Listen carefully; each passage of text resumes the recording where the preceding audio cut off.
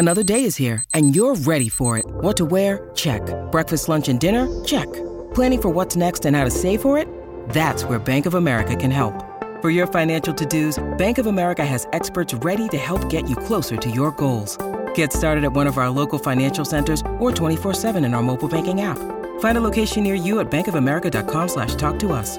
What would you like the power to do? Mobile banking requires downloading the app and is only available for select devices. Message and data rates may apply. Bank of America N.A., member FDIC. When you need mealtime inspiration, it's worth shopping Kroger, where you'll find over 30,000 mouth-watering choices that excite your inner foodie. And no matter what tasty choice you make, you'll enjoy our everyday low prices, plus extra ways to save, like digital coupons worth over $600 each week. You can also save up to $1 off per gallon at the pump with fuel points. More savings and more inspiring flavors make shopping Kroger worth it every time. Kroger, fresh for everyone. Fuel restrictions apply. Hey there, I'm Grant Wall. Welcome to the Planet Football Podcast. Our interview guest today is Ian Ayre, the CEO of Nashville SC, formerly was in that position at Liverpool FC. A quick reminder, if you like the podcast, it would really help us if you go to Apple Podcasts and provide a rating and a review, and we'd appreciate you recommending the podcast to someone you know. Onward! Our guest today is Ian Ayre, the CEO of Nashville SC, which starts its first season in MLS on February 29th when it hosts Atlanta United at Nissan Stadium in Nashville. Ian was also formerly the CEO at Liverpool. Ian, thanks for coming back on the show. Oh, thanks for having us. I'm really looking forward to talking to you. Yeah, the last time we had you on the show was not long after you took this job in Nashville. It was May 2018.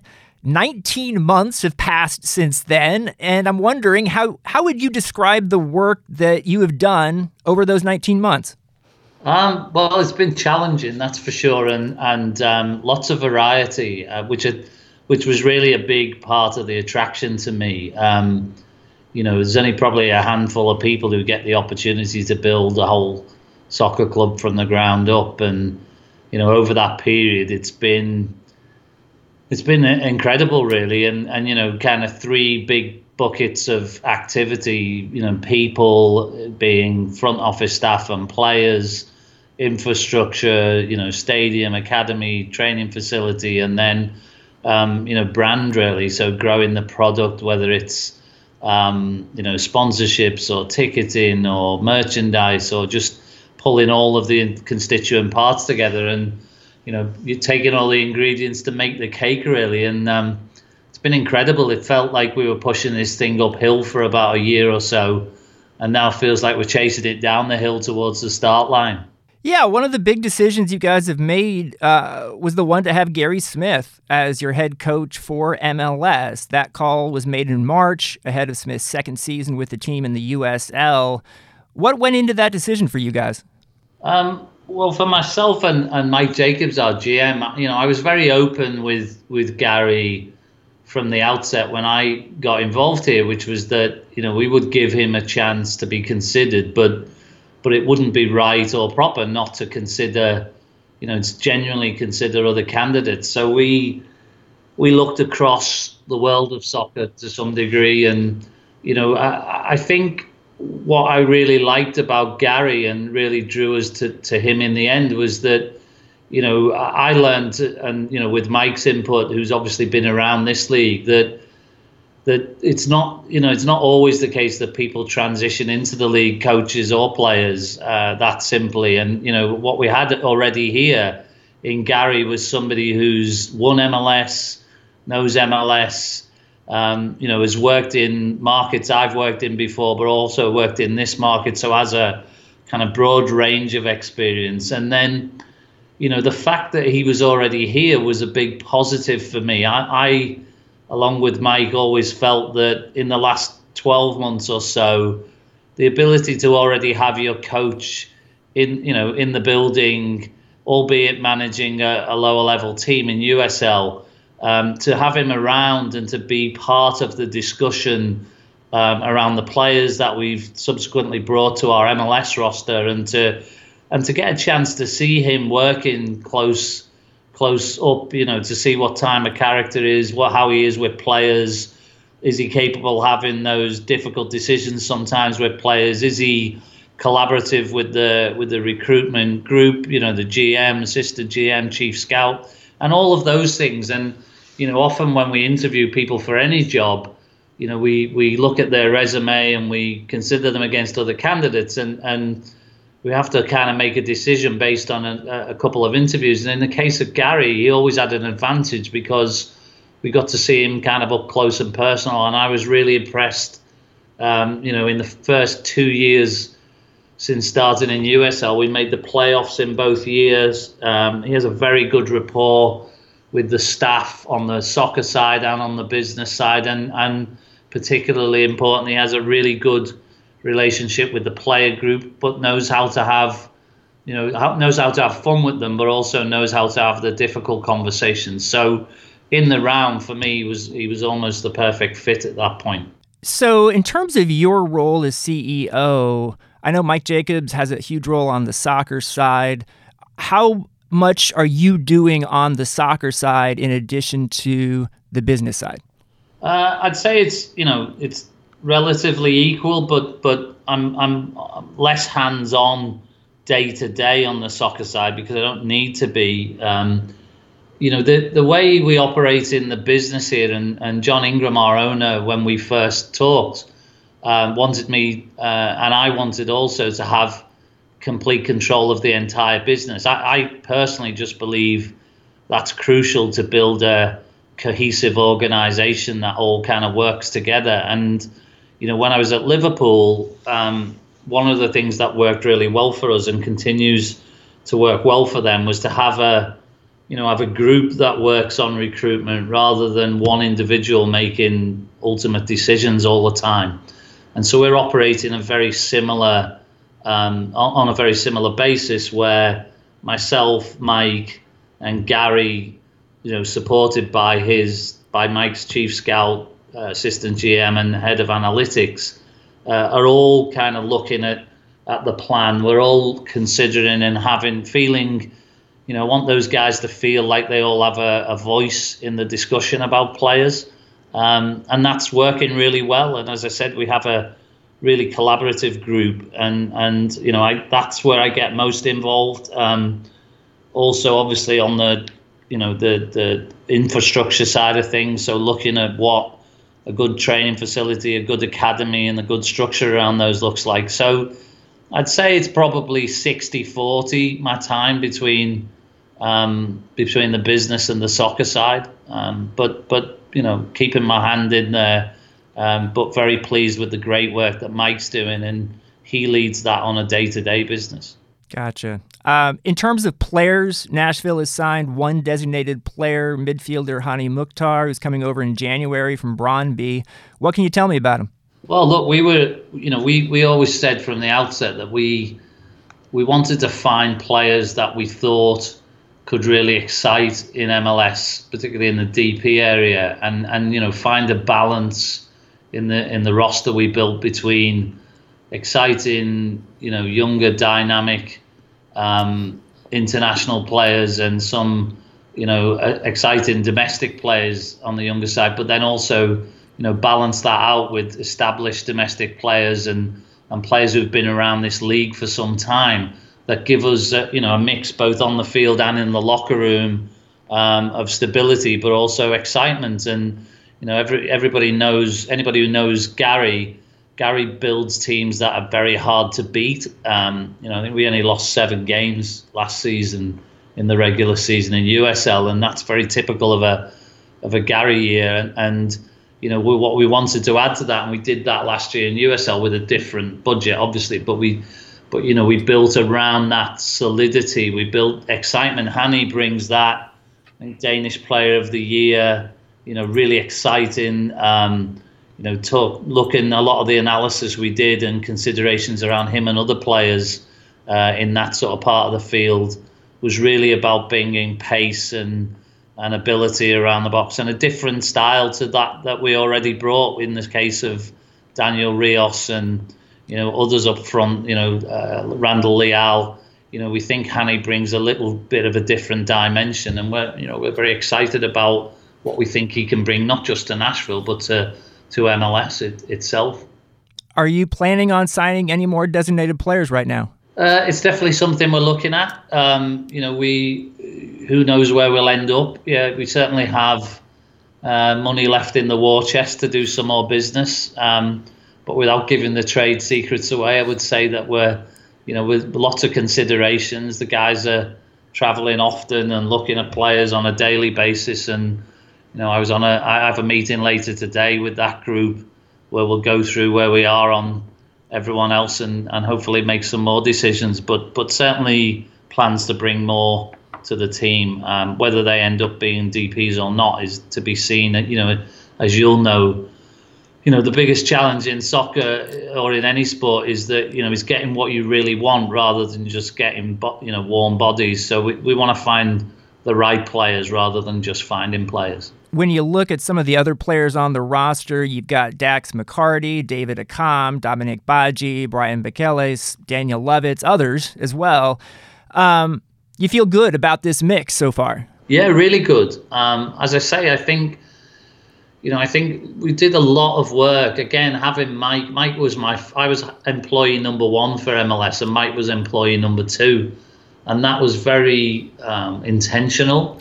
Because, I know from previous roles that, building out the roster, whether it's an existing team or something coming out the ground like this one, that's probably needs the longest runway. That and big infrastructure projects take the most time to get right. And so starting our analysis and consideration and building our thoughts around, what we want to look like and what types of players we want started a long way back. And it's great to see the players you described. Some of those players were actually on by name on that list all that way back. When we started out, it was like, if this could look how you really wanted it, let's put some names in there. And we're really pleased that there's at least 3 or 4 names in the roster that were on there from day one, literally by name. So I think we feel very good about that. You mentioned Nashville's majority owner is billionaire John Ingram. Other members of the ownership group include billionaires like the Will family, the Turner family. When it comes to spending money on players, where would you put Nashville on the MLS spectrum from low spending to big spending? I'd say we're in the mid-range.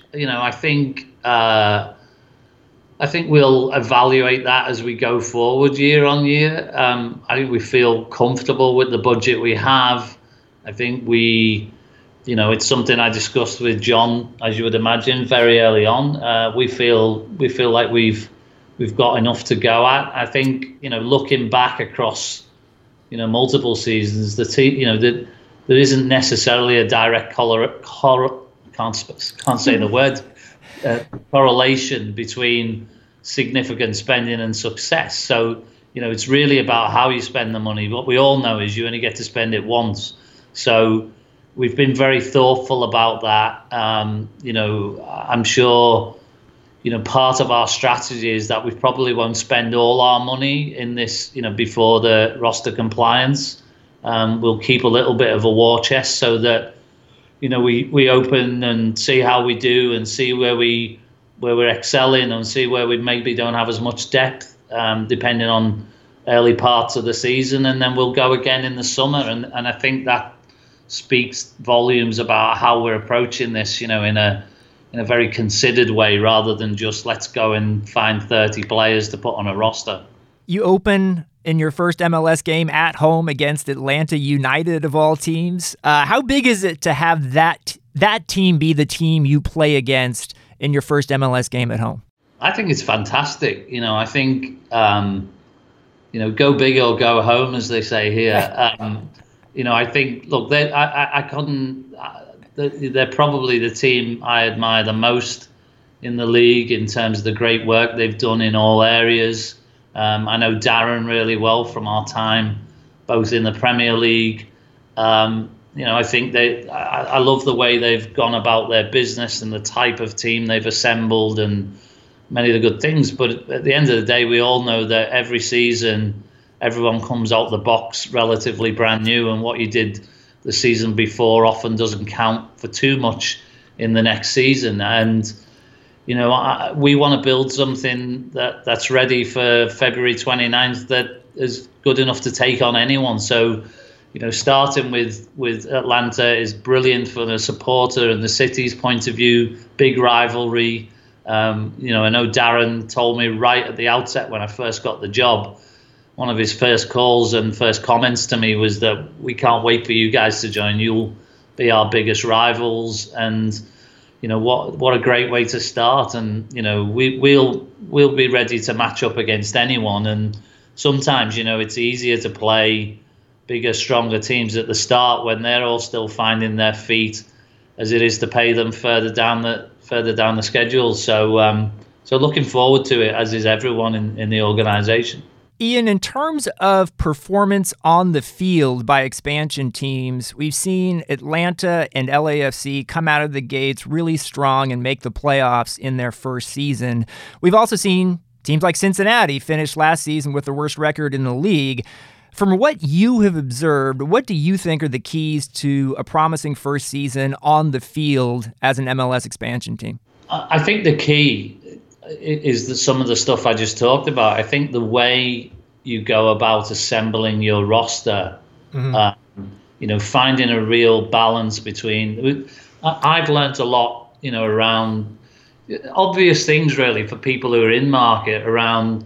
Look at the climate and the weather that you play in this league compared to European leagues, and the fact that not all players fit into the MLS straight away or indeed ever. I think so. Having a real thoughtful approach to the type of players you bring, the mix of experience, players who are seasoned MLS players who can anchor down and, in a type of team that we would expect Gary to put together, difficult to beat, strong in midfield, difficult to break down, quality in defense, and then add in the ability to go and get your own offense from goals from offense.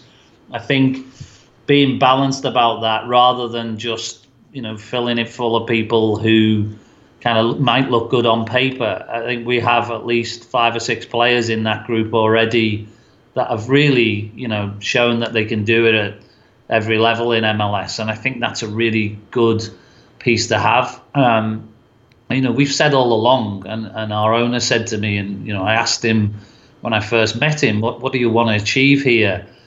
And he said, look, I don't want to come just to take part. We want to genuinely compete. So there won't be anybody in our locker room or in our soccer club that's going out there thinking we're just going to do okay and hope we don't embarrass ourselves. That's not an option for us. We're going out, to win games, and we're going out to make, our city and our ownership group proud of what we're building. So we've assembled the roster on that basis, and we expect to be in the positive expansion club bracket rather than anything else. Your team is going to play its first 2 seasons in the NFL stadium there, but in 2022, your new 30,000-seat soccer stadium is set to open. Where are you right now on that stadium, and when is construction set to begin? Yeah, so we're still on target for opening in 2022. Construction has always been planned to commence in earnest in the sort of spring of next year. We just reached 100% design and development stage, which is crucial. So the design, as it is from a technical point of view, is now locked in. We're in the middle of the process where we develop the construction documents. So I think the next set of those comes in January at 50%, and then a few months later 100%. So it's it's on track. It's not. It's no different to where we've been. We're still working to the same opening date, opening day of 2022, and there's a lot of work that goes into that, as you can imagine, and busy looking at all sorts of things like the interiors of lounges and bars for supporters and design and finishes for locker rooms. So it's a very real happening project that we're involved in every day and every week. There was a report last week in The Athletic that there were some concerns. Nashville had sold just 5,000 season tickets so far for the 40,000-seat soccer capacity at Nissan Stadium. Was that report accurate? And where are you on season tickets for next season?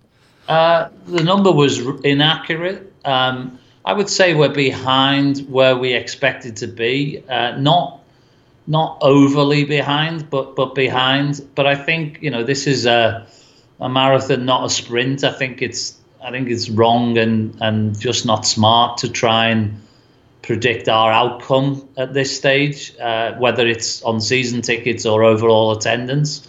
I think that always in our plan was that December, January, February were going to be the crucial months for us, and so we saw. And we know from speaking to other expansion clubs previously that it's the big key events that almost shine the reality light on this thing arriving that make the biggest difference. And when we, for instance, had the expansion draft in December, we saw over 100%. Sorry, in November, we saw over 100% growth in our day-to-day sales on season tickets. So it's heading in the direction we wanted to. We're a little bit behind.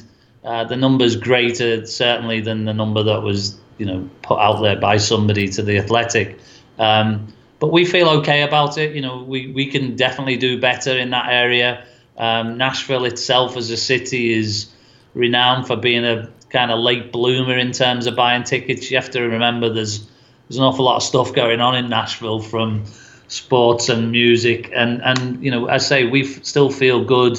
Nobody's trying to put fires out or panic in Nashville Soccer Club about where we are. We're very focused on all of the stuff we have going on in December, January, and February to achieve, our overall objective. And it's also, I think, important to say that whole thing will grow right across the season. And I think the time to measure what we've achieved in terms of attendances is at the end of 2020, not in December of 2019. Is it possible to put a number right now on the season tickets you've sold and what your goal is for when the season starts? No, I don't think it makes any sense. And the only reason being that people then start to use it as a beacon of where we are. We the only people that need to know where we're up to is us. And as I say, we feel comfortable and confident about where we are and where we're headed. So in that regard, all good. If I asked you in your opinion, what would success be for Nashville in 2020? What would you say? I think it comes in many forms, to be honest. I think that success on the field, would be making playoff football, soccer. Still have to keep... You're fine either way. I'm trying really hard. I think success on the field would be making, postseason playoffs. I think success off the field would be having a good attendance and putting on a great show around our games.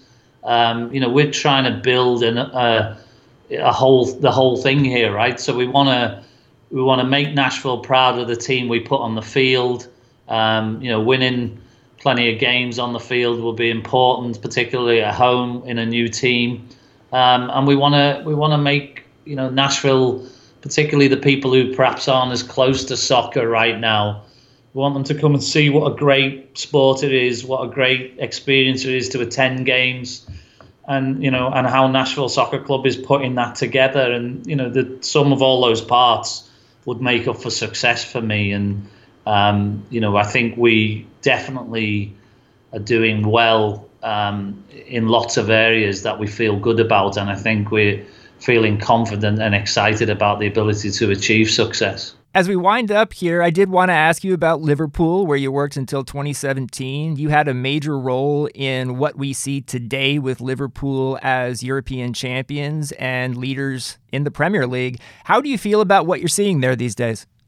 I think it's great. I think it's definitely, I feel particularly pleased for all of the people that I worked with there that are now finally seeing the fruits of long labor, and I think it's an important point in my job here and the job I was doing there, which is that, these things take time to build into, championship winning organizations. Even building it to win it. If you take Atlanta an example, they did a fantastic job and came out the gate and had huge success. But to build sustained winning success.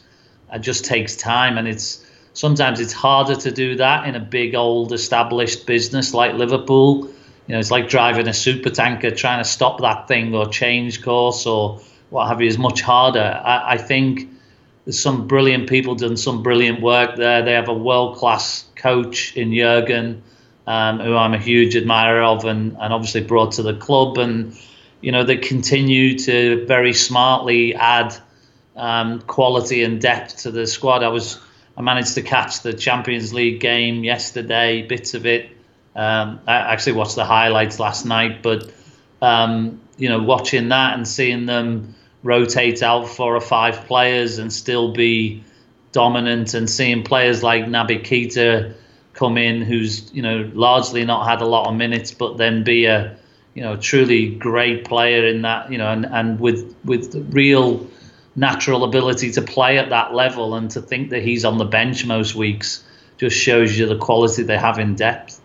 Just to finish here, I'm curious to get your sense. How different is what you're doing in Nashville these days compared to what you were doing at Liverpool? You know what? It's very similar, and some people raise their eyebrows at that, but it's sort of the same thing. It's just about scale, right? In Nashville, we have 70 staff already at the soccer club. At Liverpool, had 700. In Nashville, we're spending the sort of money you would expect on players in MLS.